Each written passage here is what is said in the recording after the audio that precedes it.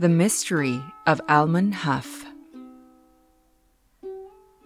Today, the Bygone Society will dig deep into the life of Almon Huff, a man that met his unsolved end 2 days after Christmas in Strasburg, Missouri.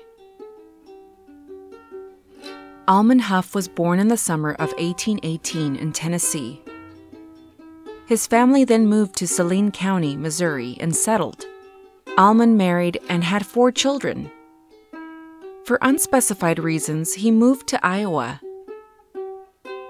and started another family, where he had 3 children.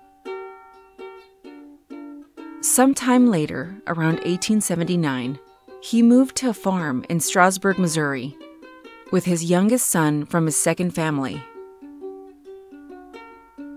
In December of 1882, his son takes a trip to Henry County for some time, and Huff had just collected $200, which he intended to apply in payment in a tract of land purchased.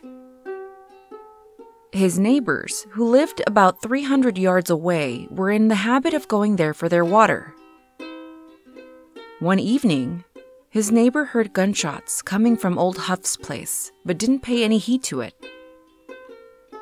The following morning, a sewing machine salesman made a visit to the place but received no answer. Supposing the tenant was in the backyard, the agent made his way around the house but did not see anyone. So he proceeded to look through the window. That's when he saw Mr. Huff on his back. The agent assumed that the man had too much to drink, so he visited the neighbor's house. He mentioned Mr. Huff and asked if he was in the habit of drinking. The lady of the house accompanied the agent to Almon's home, and that's where they discovered the grisly sight of Almon's murdered body on the floor. Suspicions led them to believe that a Jas Levacy committed the crime, so Constable Henley made the arrest, catching the suspected murderer in Iowa. He claimed his innocence and said that there was no reason for him to take anyone's money, for he had his own. That the timing of his staying with his uncle in Pleasant Hill was coincidental with the time the murder occurred. After many months of waiting, the jury and nearly everyone else believed him to be not guilty. The lack of substantial evidence, specifically the money that was not found on his person, was reason enough for the judge to acquit him in June of 1883, after the jury's quick 30 minutes of deliberation.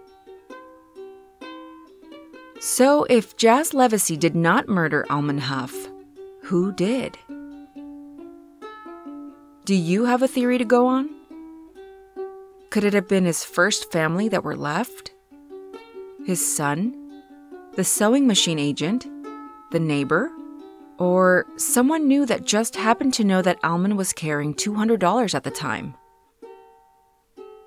Or it may have been someone he crossed during his time fighting in the Civil War.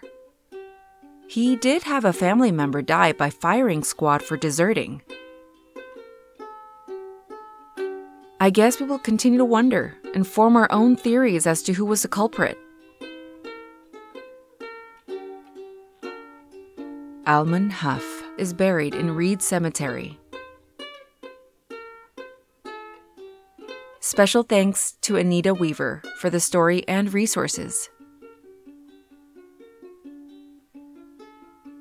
Please subscribe to the podcast to get notified when I release a new episode of the Bygone Society.